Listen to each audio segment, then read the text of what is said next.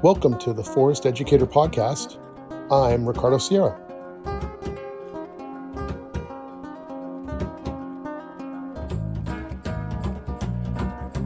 Well, I'm here with Erik Rasmussen, and he's from Making Tracks, which is based in Salt Lake City.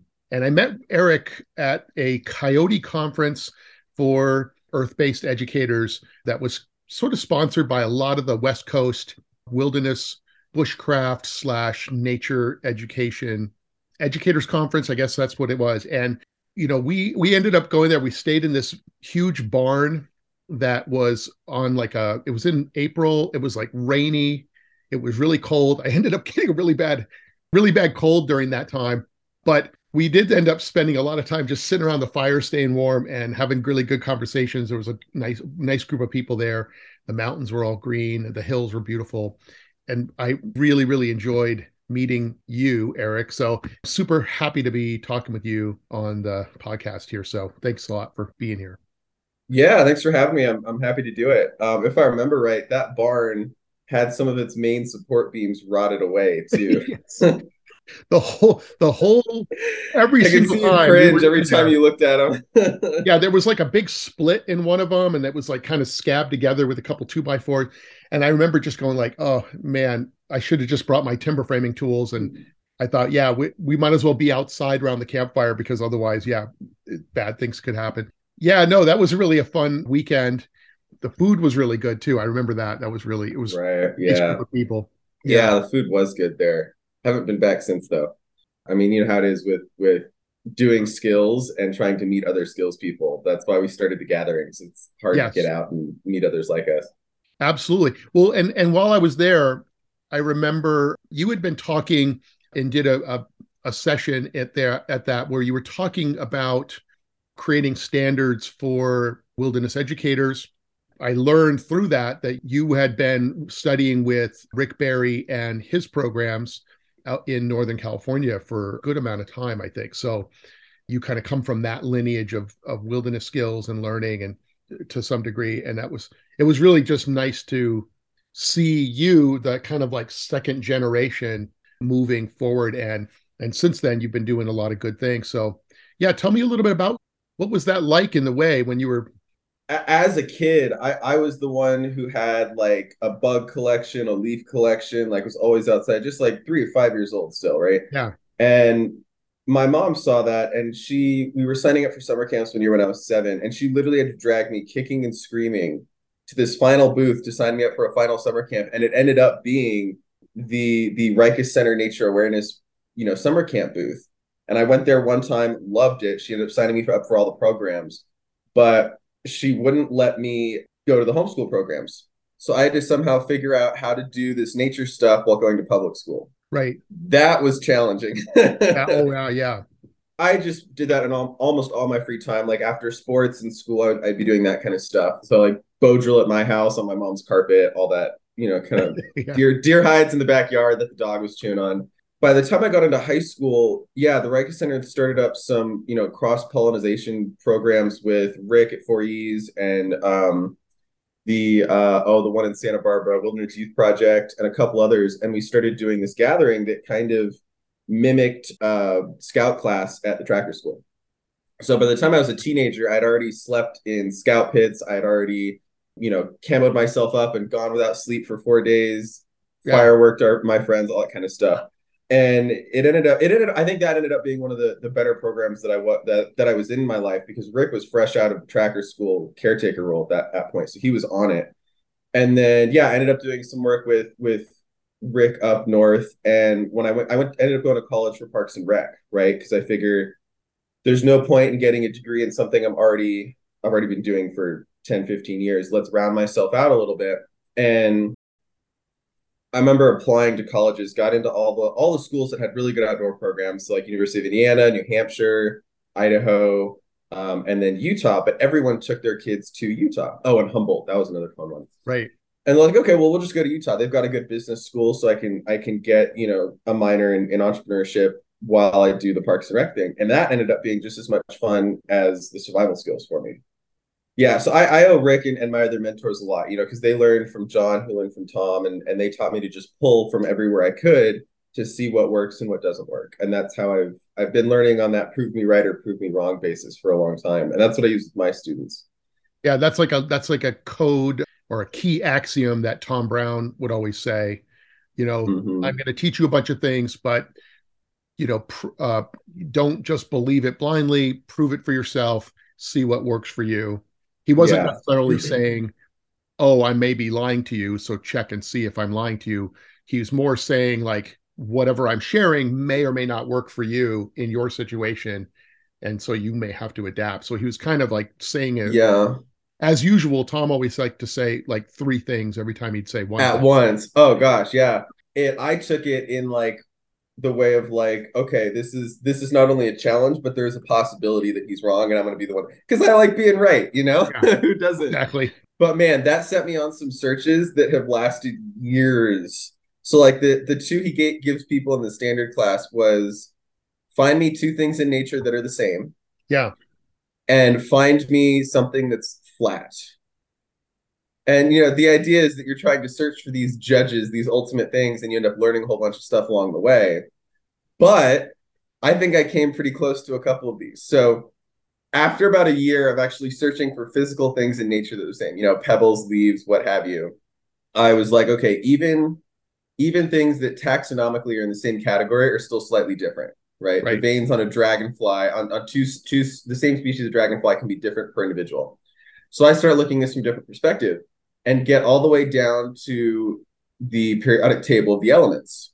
They are there because they are the same throughout the universe. And I was like, okay, every hydrogen atom is going to look the same because that's what a hydrogen atom is. So I'm like, okay, I Yeah. found a bunch of stuff that's all the same. Done. That took me like 7 years to get through. Well, the And beautiful then, thing is that you can hold that question, that you held that right, question in some part of you that was, either subconsciously or at different times popping out and going, hey, let's revisit that, which is really cool. right. And that was a skill that I got. It was a skill, but it was also just that natural curiosity that I had, which is what kept me going when I was being raised by a bunch of, coyote mentors or whatever you want to call it. Is they Yeah. would point me in the direction of the answer and then not give me the answer. Like, ah. But the other one, really quick, because this is kind of funny. Searching for a flat object after the advanced tracking and awareness class seems so impossible. And I would always be getting down like airport floors, like in the middle of a classroom, like, is this actually flat? Like, dang, it's not. The linoleum has curves, so there's dust or whatever. And then finally, I heard a soundbite from Neil deGrasse Tyson. This was like a year ago. And he was describing how flat the earth is, where he took the deepest part of the crust, the Mariana Trench, and the highest part of the crust, Everest, which are like 7 miles apart or something like that. But 7 miles in the context of the circumference of the Earth is nothing, which Right. means that if you shrunk the Earth down, it is smoother, flatter than any cue ball ever machined. And I'm like, there it is. That's the answer. That is the Right. flattest substance, because then I'm just changing the context of the answer. And as you learn when you're tracking, context determines all meaning. So Yeah. bam, done, licked. I just needed something to let me let go of that question. When I got to college, I had a professor, Kathy, who's the head of the Lasan Studios at the University of Utah. And she always was really challenging me because I was coming into this program not really caring about being an entrepreneur, but caring about survival skills, right? And she kind of saw in me that I had all the characteristics of an entrepreneur, even if I didn't care about the business side of things. And she's like, look for problems in the industry. Like, you've been doing this your whole life. What's wrong with it? And I was like, oh, there's a list. You Exactly. know. Okay, buckle up, right? Buckle up. Let's go. So Engage four-wheel drive. right, yeah, no, I wrote out that list, and she's like, great, you need to validate those problems. So that's when I started going, back to all of my old schools, back to schools I hadn't been before, researching other schools, reaching out to other educators, going to that conference and checking like, hey, are these problems that we actually have, or am I just picky? Am I just like stuck up and whatever? Like, do I have this wrong? And most of the problems were there. And I've had to learn this lesson over and over again in my life. Just because there's a problem doesn't mean people want it solved, which drives me crazy. And that conference we met at was really eye-opening to me because it was one, I demonstrated some of the problems that are in the industry with people who have, not savory personalities, but it also told me like, yeah, there's already enough barriers to entry with learning these skills. They don't want more people don't want more barriers to entry for this. So I'm like, okay, they want this to be made as easy as possible. Right. Let's go that route. And if you heard one message about these skills in the world, what's the message that you hear? You mean for like the message of the skills of Yeah. doing like wilderness skills or nature Yeah. What's the observation? main message we always hear? Well, I guess it kind of depends on who your teacher is. Like some of my teachers would say, to become one with everything is like the final goal. And then others are the message of it is like, if you're a wilderness person, then you need to know all the skills in order to be able to master everything so that you could survive even if you didn't have anyone. So it's But like, what's the everything. what's the why behind both of those? Yeah, that's a good question.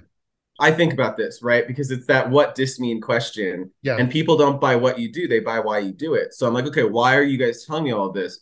And the answer I got back was always fear-based, for one. Yeah. And two, it was usually centered around loss. So either we're going to lose our civilization and these skills will become necessary, Yes. um, or we're losing these skills, right?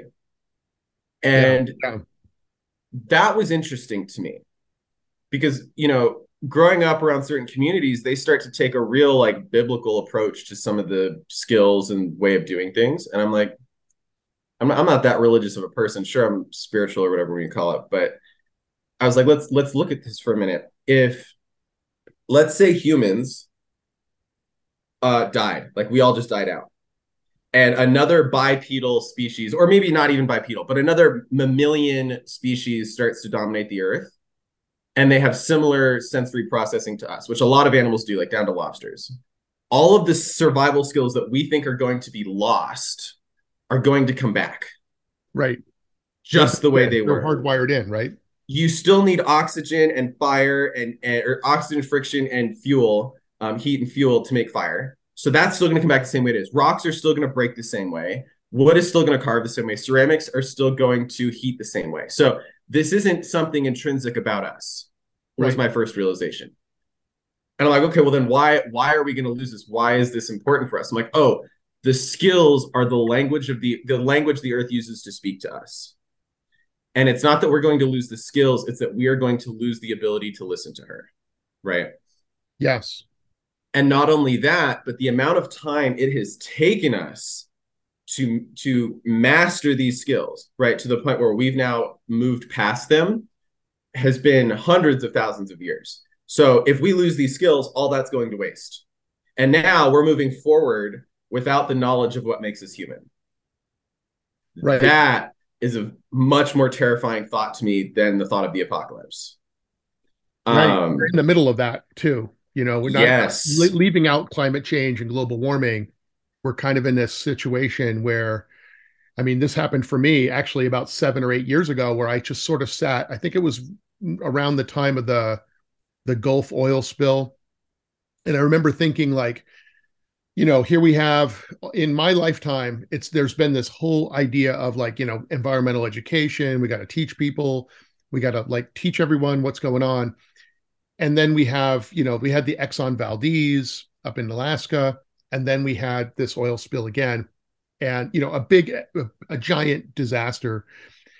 And I remember just going like, whatever we're doing, it's not enough. Like whatever we're teaching in schools to kids, if they get like 5 days at a nature center, that is not enough to make a difference to change people to understand and make the generational changes that we need to make. And I just said, even though I'm doing this wilderness stuff, I think I had estimated that I had taught over 13,000 people over my 30 years of doing this. I thought, Yeah. even if I have 13,000 people, which sounds like a big number, but it's really not when you compare it to the 79 million kids that are in school in America right now. Yeah. It's an infant, it's kind of like It's fractional. it's a fractional thing, just like the circumference of the earth. And so I'm kind of in that same boat of saying like, yeah, we have to do something different at a much larger scale. And we need to, Yep. like, this is not me just teaching people, about tracking or bow drill isn't quite enough, to, however many thousand people I might teach in a year is not enough to fundamentally change the direction of what we're doing, because we've lost that core, those, the kind of parameters that our ancient ancestors had, which was like, oh, if we kill all the buffalo, we will die. Therefore, we will Yeah. we will then kind of control our destiny and work and live alongside the natural barriers. And So do you think we've lost that, or do you think we've just distanced ourselves from it? Because well, like I think yeah, it's just instead of yeah, us taking the responsibility for our actions, we just shunt that off onto right, some other continent or to some as Americans to some other people. Those right. those effects are still going to get us. It's just a little bit more delayed than it used to be because we're no longer at the precipice of survival. We now have all these luxuries. Yeah, it's easy to forget again, like when I think of practicing nature and wilderness skills and just being close to nature, I do think a lot about the fact that our bodies and our minds are ultimately adapted to living close to the earth. So therefore, even though we've had whatever 10,000 years of civilization, so to speak, Mm-hmm. even 300 years ago, people were fundamentally much closer to nature Oh because we yeah. were traveling by horses, and we didn't have sawmills. Everything was all hand tools, and we were making everything. Everything was handmade in our world. Now it's like automated. Almost everything we have is actually produced by machinery and engineering Right. and so forth. So if you think about that and you go, okay, so what is it like to then suddenly be cut off from 90% of what originally made us human and how we interacted with the world? All of that suddenly is irrelevant in a lot of ways. Like it's irrelevant whether you can hear it, tell the difference between a cardinal and a chickadee. It's irrelevant whether you can track animals. In terms of how civilization is, you're no longer required to do a whole lot of anything. Right. Yeah, And the need yeah, isn't as strong, so the form's not going to follow. and then you have the mental aspect of this whole thing, which is that's what we're living in right now, is this sort of, because Yeah. we didn't go through these developmental stages, there's these giant gaps that we feel inside that are Emotionally and intellectually, like exactly you start to learn how to you start to forget how to think, forget like what tool emotions play in survival, because right, that's problem a big solving. one. Yeah, so what happens is that, like, right now we're sitting in a world where there's just, I don't know, I don't know what the percentage is, but I would say it's fairly high that there's just an incredible amount of people across the spectrum who are struggling with mental illness. And Mm-hmm. when I think of that, I don't mean just like that they're crazy, but more just like depression, anxiety, suicidal Right. thoughts, bipolar, where because we have been cut off, there's that feeling of something's missing in my life. I've got all my Netflix and my streaming channels. I got my laptop. I'm comfortable. I can get food delivered by DoorDash. I can get an Uber. I don't even need a car. And yet I have this massive feeling that I'm missing out, that there's a connection of something that's just not there. Right. And so then Right. I'm going to be like, all right, I need to have a drink. I need to get high. I need to be in a lot of drama, like whatever it is. It's like, it feels like you're struggling. And I always kind of come back and think like, I don't think you can fix it. I don't know. I don't think there's enough pills in the world to fix what's broken at a fundamental level of developmentally. And when you miss You those get windows, you're in trouble. you got to pick the red or the blue pill. Right. Right. Yeah. No, and that's I so these are the trains of thought that I always go down, right? And I'm like, okay, we've got to make it so that there's a different possibility is Yes. where my head goes, as the people who the educators who are on the edge of survival and the modern experience. This is where we have to dance with. And one of the things I realized, I did the same math that you did. I calculated how many people I can teach in a year and then put that across my life. And depending on how fast you can scale a business, usually people are teaching anywhere from like 1 to 200 people a year. Multiply that by the number of days in the year, given vacations, all that stuff. And it's not a lot of people, even No. over the course of your life. It's not. So the two ways you can do that is, okay, create as many forest educators as possible, right? Mm-hmm. Which even if you did that, still doesn't take into effect that the market has a cap on how many forest educators that there can be because there's only so much demand for it. Or two, you have to change how these skills are being preserved and delivered. Right. So there is a shift that happened when YouTube hit off. There's a whole section of YouTube that is now wilderness skills to the point where they've now been recycling content for the last 5 or 10 years. It's all the same stuff. It's all fire, it's all bows, it's all tools, it's all the same thing. I'm like, okay, that space is now crowded and changing. There's also a whole bunch of survival products out there now that didn't used to be there, right? Different types of gear and Right. Right. multi-tools and stuff like that. That didn't used to be there. So this is picking up. It's like, how are we going to preserve this in a way? Because videos are great. You can reach 1 million people with a video, but Sure. you miss out on a lot of essential experiences that you would have in a class. So I think no matter what, you're going to always need to go back, even if you're learning from videos, you have to go back and learn from a person and some books. And then you're going to have to test this in nature at some point. Like you have to go back, just like in when you're studying the skills, if you learn how to use a knife, great, but you then have to go and learn how to use stone tools and bone tools just to give you context of why the knife is good. So I keep looking at what's the next thing coming, right? How can we reach even more people with this in a meaningful way without sacrificing quality? And that's when I heard of ChatGPT.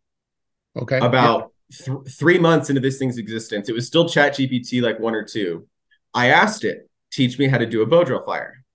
It gave me 2 pages of directions. I have heard humans give worse instruction on how to do a bow drill fire many, many times. I was like, oh, that's interesting. And I was like, okay, I'm getting stuck. How do I make the fireboard? I'm getting stuck. It gave me a subset of instructions on how to select wood for a fireboard and how to carve the notch and, making sure Sure. to do the spindle first. I'm like, oh, this is interesting. You put this mind in a mechanical body and it's got my job, Yeah. right? And I'm like, and then so then I tried the same thing with rocks, with flint. I'm like, can you give me instructions on how to make an arrowhead? Part of its instructions included learning to speak the language of the stone. Right. Right. And when I questioned it, what do you mean by speaking the language of the stone? It went into a almost metaphysical description of the Hertzian cone and how that works and how that functions and how energy travels through things. And I'm like, there's Yeah. my job. Right. And I'm like, okay, hold on. There's got to be ways we can work with this, and that's what we're experimenting with now. But rewinding just a little bit, you said you were considering all this. What year? 2007? Did you say? Yes. 7 or 8 years ago. Okay, 7 or 8 years ago. That's more than like 2000, what, 15, somewhere around there. I can't hold numbers in my head. After that Coyote conference, when I got that feedback that like people wanted this to be as easy as possible, like no barriers to entry, even though I'm looking at this from like, actually, the more standardization, the more criteria we can make for this, the easier it is to communicate it to the outside world, right? To Right. get more people on board. I was like, no, that's not going to work. The people don't want that. They want it to be as easy as possible. So Well, I you're started, talking about the instructors, like, because you asked yeah, instructors and business owners, entrepreneurs, what do they want? And that their feedback was a certain thing of there was a lot of pushback to that. yeah. And it Whereas, wasn't just that conference and too. they also don't have, like most wilderness people don't have a lot of money because it's not lucrative. Right. So therefore they were like, well, if you add another training to become certified at whatever, $800 or $1,000, that just puts it out of reach. And then suddenly now they're like, yeah, now I've got to be certified. And is that going to actually translate to me getting more students? And again, all of this for me kind of ended in thinking there just isn't a huge demand. If you look at the outdoor field in general, that if you go to REI or LL Mm-hmm. Bean or Eastern Mountain Sports or something, you have like rock climbing and canoeing and backpacking and skiing and all.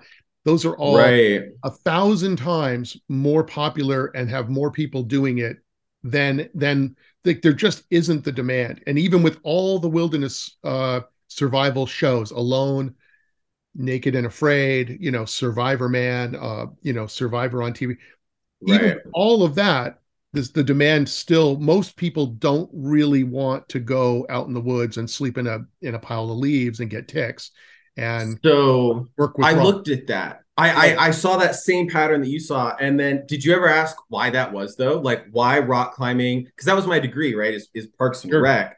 And I was trying to Exactly. figure out why is this so much more popular than survival skills when survival skills has clearly been around longer. Right. And Well, the answer came down to messaging and branding. right. Right. Yeah, absolutely. Recreation came in as a way to improve yourself as a person, right? With Knowles and Outward Bound. It's like, hey, you and your, or actually even before that, when the automobile was invented, it's like, hey, you can go out and recreate, drive your car out into the woods, your family gets closer, right? Right. Then the messaging was, oh, you can send your kids to us and your kids will get close, be more confident in themselves. Whereas the messaging with survival skills is always, you need to know this or you're going to die. It's like, Yeah, which would you rather do? I mean, that's easy. And absolutely. so it's part of, I think the demand is there, but it's stuff that people don't know, they don't know it. And so our No, messaging exactly. has to be able to overcome that. But as instructors, we like to communicate at the level we're comfortable with, not the level that people want to hear us with. So Yes. that's a huge thing that the industry needs to work on as a whole. We've been really trying to change our branding and our messaging there, which is difficult. But paired with that, because you're right, they don't want more barriers to entry. There's not as much money. There is money in it now. There wasn't as much back then. It's a big enough market at this point that there's money in it. You just have to know how to realize where it is and what you need to do to get it. But I was like, okay, so the feedback is we need to make this easier for them, right? Yeah. Yeah. How can we make this easier? And I looked at the patterns. I was like, oh, people just learn these skills, start their own school, and then can't afford to pay instructors. The instructors get bored, they start their own school, can't afford to pay their instructors, like keeps going. I'm like, okay, we don't need to have our own school anymore. We don't need a location anymore. We can do this on BLM land, on private land, whatever. What outdoor people need is they need software and administrative support. And so I was like, okay, I'm not going to start my own school. This is going to suck, but I'm not going to do it. Right. What we did instead is we started developing software that you can literally we've got it down to where you can go to the bathroom, start taking a poop, get your phone out, post a course before you're done. That's how quick and easy it is now. If you're on our team, you get the financial, insurance, liability, all of the administrative support you need. Some through the software, some through us, and it's so easy to post a class. You can create it in no time at all, and it's very easy to use. It's not like some of the other softwares out there where it's like you have to learn the UI. It's like, no, you're just getting asked some questions, your class is up, bam. Right. So we've made it super easy to post classes, and we're taking on beta testers right now. So when you publish this, if there's anyone who wants to be a beta tester for the software, look me up. But we've started just slowly taking on team members who kind of share the vision that you and I share. It's like we need to figure out a different way to preserve this. We're still teaching, right? Yeah. We're still providing those courses, but if we can develop this software and distribute it enough, it's going to make it so easy for anyone who wants to teach an outdoor course to do it.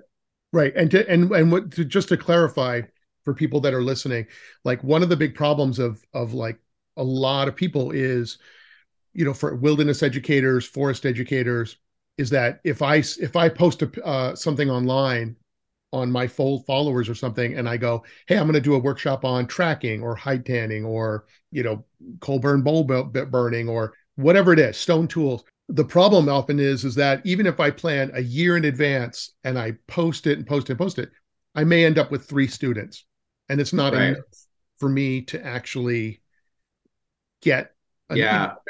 I'll end up doing it for $200 or $300 for this 2-day class, and then financially it's like, oh, I can't actually make a living doing this because I can't connect with the people that do want to do it. And Right. so it's not even so much. I mean, when I've been doing this 35 years. I mean, it was really difficult to get students 30 years ago Mm-hmm. because you had to put flyers up, at the Print library. media still. Yeah, you would just do these things trying to figure out how to meet with people.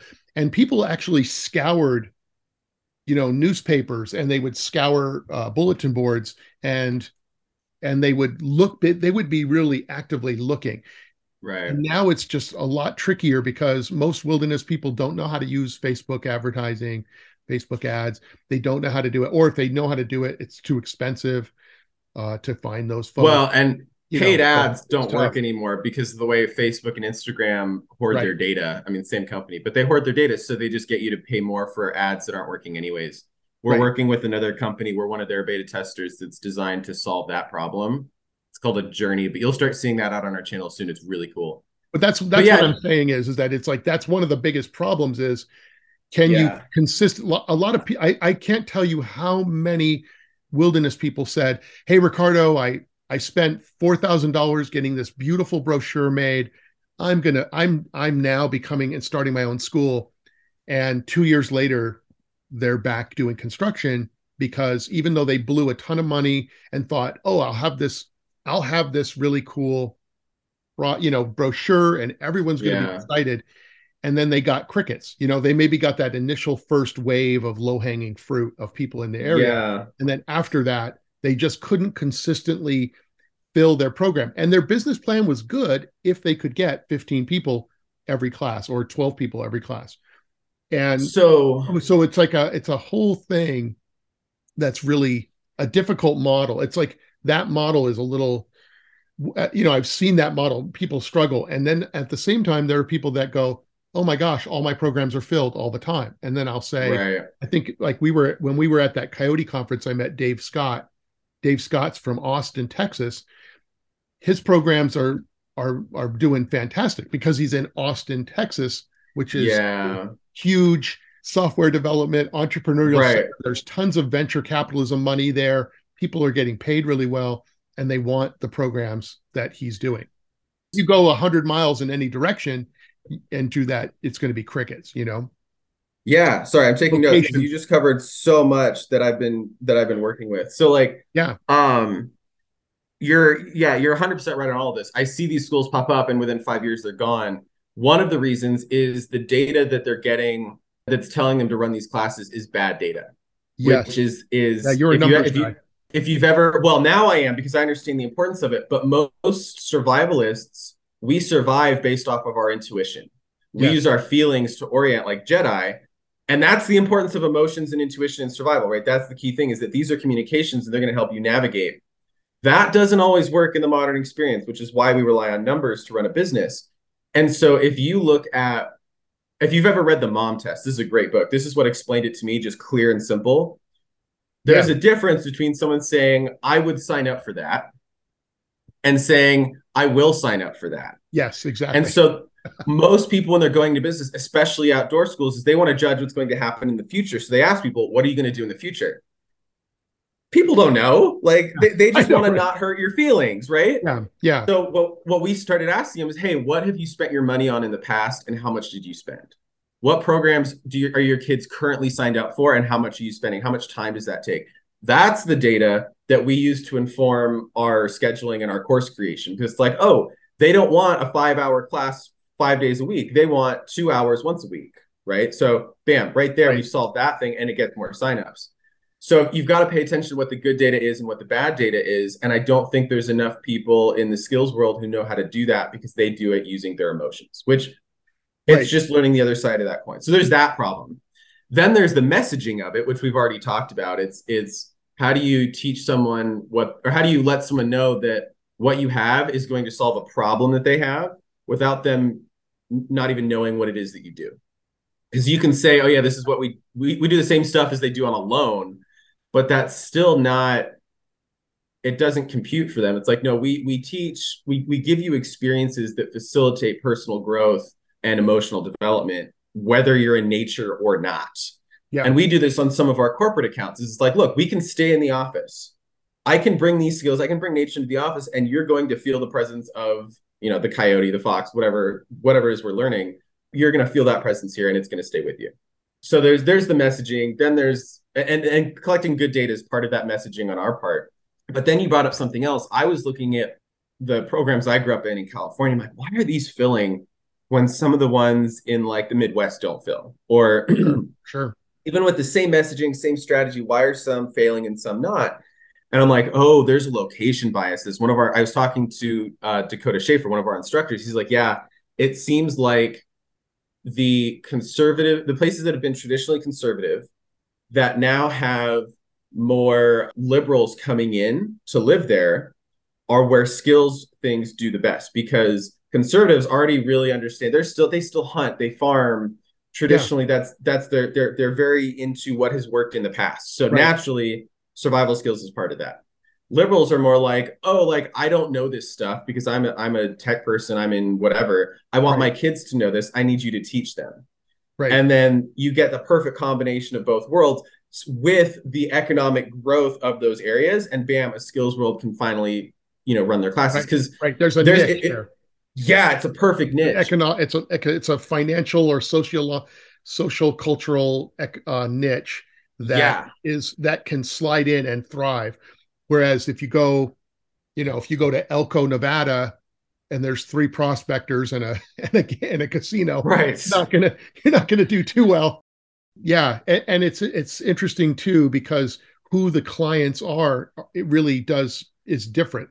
You know, Yeah, I know people that who work. I know Jose Gonzalez is trying to work on getting Latinos outdoors, and he was just saying like, yeah, it can be really challenging because some people will look at their skills and go, yeah, I don't really want to remember. I don't really want to learn the skills to like cross the border as a scout right. or something. Like I want to Yeah, well, forget about that, and I want to make it in America, and I want to be able to take my family, yeah, do well, and help everybody out. So there's the cultural aspect of that, and then there's also like the perspective of like, if someone has come out, lifted themselves from their bootstraps out of poverty, it's like, why would I go back to poverty? And I yeah, respect that. It's like, yeah, like you already have the skills necessary that we teach people, and now they are applying it in real world examples without any safety net to make themselves better. It's like, respect, dude, like that works.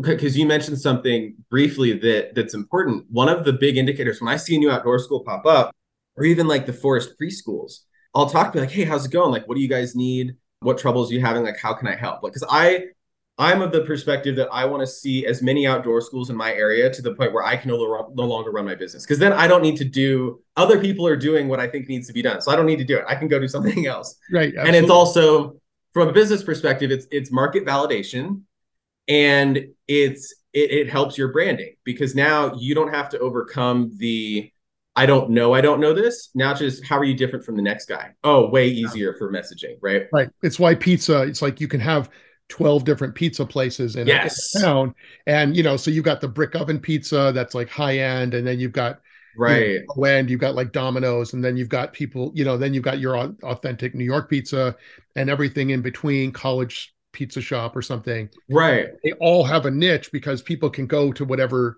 they whatever place they want to be, and everybody still relates to, oh yeah, we find that Exactly. this is important, this has value in our lives. So Yeah. And it's the one indicator though I found of whether or not a school or organization is going to survive is whether or not they know their customer base. So if you ask them, who is your customer? Who's your target market? Who's your clientele? And they say something along the vein of anyone who wants to learn to survive, anyone who wants to connect in nature, anyone who enjoys nature, they're not going to make it more than 2 to 5 years, because they right, don't understand the demographics and psychographics of the people buying their programs. And that's right, data that me and my team have spent years capturing. right, right. Yeah, Like I want to know what toilets they use, if they use like toilets, right? yeah, No, like in our no, like it's a joke, but like if you think about yeah, people in the skills world, some people don't go places where there's plumbing. They're sure. not our target market. And it's things like that small detail really do matter. I would always think, yeah, it's a shame that there's no one out there to provide these things for instructors to help them teach these things. And that's what Making Tracks does. We're running programs, but we're doing it in a way to where the instructor can set their schedule. They can teach where they want and when they want. We'll give them the data that we're seeing is like, hey, this is working. This isn't working. These are the problems we've run into the past if we go this route. And like, if you still want to do this, let's do it. We'll run with it. If it Sure. doesn't work, it's now insanely easy for us to post classes and reschedule classes and take payments because we have the software. So that's off the table. And we even have a bit of software that takes out the risk of posting a class and not getting enough people, right? So the way that software was doing that before was, we're not going to take your money. We're going to build an interest list. And once we have enough people signed up, we'll take your money, right? We don't do that. We actually will take the money and we'll be, and on the class description or in our refund policy, it's like, look, if we ever cancel, you get your money refunded. But if we reschedule, if you can't make it, we'll still refund it, but we're going to try and reschedule this if we don't get enough people. And we have an automated system in our software that does that. So it's addressing that margin risk, because people don't realize if your maximum is 30 and your minimum is 10, even 10 is still not profitable for you. Like you need Yeah. to be at that 7 to 15 mark, even, or 12 to 15 mark. And so it's all these little things that if you're a kid who's raised in the bush or raised with survival skills, even if you go to college, these aren't things they teach at college well anymore. And we're trying to make them as available as possible to outdoor educators because they don't need to live in Utah to teach with us. Yeah. If they want to, slog through building up their network wherever they're at, we can help them with that. We found some shortcuts on how to do that. We found some of the best practices on how to do that. Have you looked into network effects before? You mean network effects? Is that a name of a company, or is that just No, in it's general it's a it's concept? a term used to Okay. describe social networks, basically. Okay. I went down the rabbit hole, Ricardo. Oh my gosh. And guess what I found at the bottom of it? I found nature at the bottom of it, All right. Well, there you go. which is my favorite thing. Right. So Right. It's like ecology, right, or whatever. and The it's proof that web of it's life. yeah, it's proof that it actually works, right? That it's an actual thing. It's not some made up human thing. There was this German scientist, Ali something, and the data was named after him. He was studying, what was it, like prairie dogs in Africa. And he was looking at what makes certain colonies thrive and other ones die. And Right. there's a graph it's called the Ali curve, and it says that if a population grows too quickly, they're going to die off. If they don't grow quickly enough, they're going to die off because prairie dogs rely on alarm systems to alarm for predators. So if you don't have enough people to alarm for predators, you're all going to die. If you're overpopulated, and this is where that one rat study does kind of blow this out of the water, but this is actually nature. It's not a, made up Right. environment. If you're overpopulated, you get famine and disease. Yeah. So the network effects the network needs to grow at a steady enough rate that once you reach a certain rate, you break off into another section and keep growing, right? A different hill.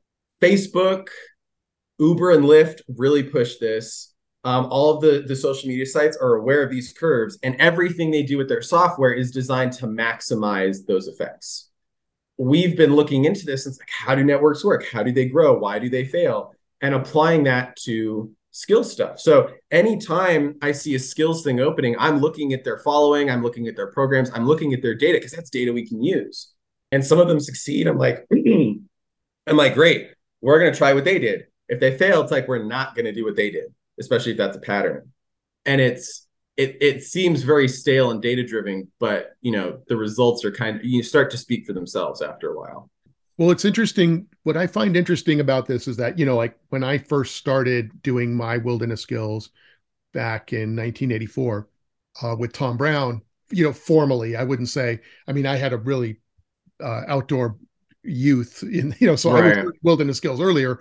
But when I started studying with Tom Brown, it was really literally like Tom Brown and there was like three other schools, in existence. Larry Dean Olson, and then there was a Mm-hmm. guy, Peter Bigfoot, down in Arizona that walked across the Sahara Desert or the Sonoran Desert.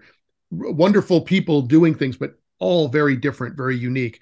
And then there were a lot of other, like native elders and other people who were teaching that were literally, they didn't write a book. There's no internet. Yeah. You just would never know who they were unless you knew a guy or knew somebody.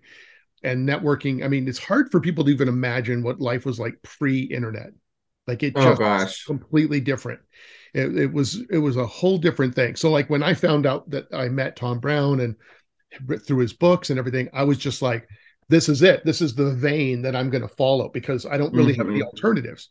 And then slowly there became more programs kind of popping The up, and network some were grew. successful, and some survived by just taking a very small number of people and just doing the same thing year after year. Yeah. So people solved, tried to expand, and sometimes they expand too fast, or it's just been a really, I mean, this is like, this whole interview is really about like the history of, how how do we as human beings, and as these educators, how do we evolve to meet this, but the original desire to go to these wilderness schools back then, I feel like was different than the students that are showing up now, like what their motivation is, what they're looking for. Yeah. And Well, what's really interesting I've noticed is that like the majority of the people working in forest schools seems to be that they are teachers who have been working in regular modern education who are like, I can't do that anymore. I'm going to become a forest educator, work in a forest school and work in that model. Like they're not necessarily coming from like that ancient longing to live 300 years ago and right, oh, how much fun it would have been to like go on a buffalo hunt with a Lakota back in right. 1700 or something. That was more the longing I had in my mind. But for a lot of people now, they're just like, yeah, I really am looking for a model to do my teaching in a different way. But you have different motivations, different desires. Some people want that real extreme radical piece of like, I want to Yeah. be from the world. And then others just want to be able to get out with their kids and do something different around the campfire.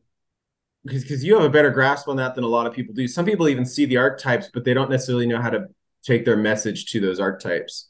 Yes. The reason I get frustrated with some of those is you get these hardcore guys, and now actually a lot of women are in this. Like, so when I was a kid, it was mostly guys in the program. Now most of our students are female, which is Yeah. an interesting shift. You get all these guys and gals going hardcore in nature, giving up society, and then complaining about the people in society. And Yeah. then I'm sitting here like, well, when you tell people that you need to do what you're doing in order to do what you do, they get turned off by that. So you're making my job harder. Right. Right. Because I then have to go explain to them, you don't have to be like them. You can do this at home. You can incorporate this into your life. Like I built a pond in my backyard. I've got a permaculture set up. So that's where I just get a little frustrated on all sides of that discussion. But I think the first thing that people need to start doing is getting out of the education by service mindset. Yeah. And I think it's been happening, especially with the pandemic. We're seeing an increase in video modules and video subscriptions. YouTube's saturated. And I'm like, and I think people need to start thinking about how else can we preserve and teach this without physically having to teach it, because we still run into the same mathematical problem. And that's where I get fascinated with artificial intelligence, because we now have the opportunity to teach these skills, this knowledge, this awareness to an intelligence that's not biological. Right. And I don't think a lot of people grasp how quickly artificial intelligence can grow. I think until we solve the issue of it being biased by human behavior and biases, it's going to fail. But ChatGPT is a great example. It has the collective knowledge of anything on the internet, false or real. No human in history has ever had that. This type of learning is something that really needs to be leveraged in the outdoor industry. Thanks for listening to today's episode and for all the things that you do to help build a world that is connected to nature. You can get access to the bonus episodes, my forest educator nature journals and curriculum, as well as other useful content by subscribing to my Patreon page, where you can support us at any level. You can find the link in the show notes for that and my website and social media as well. And I will see you outside.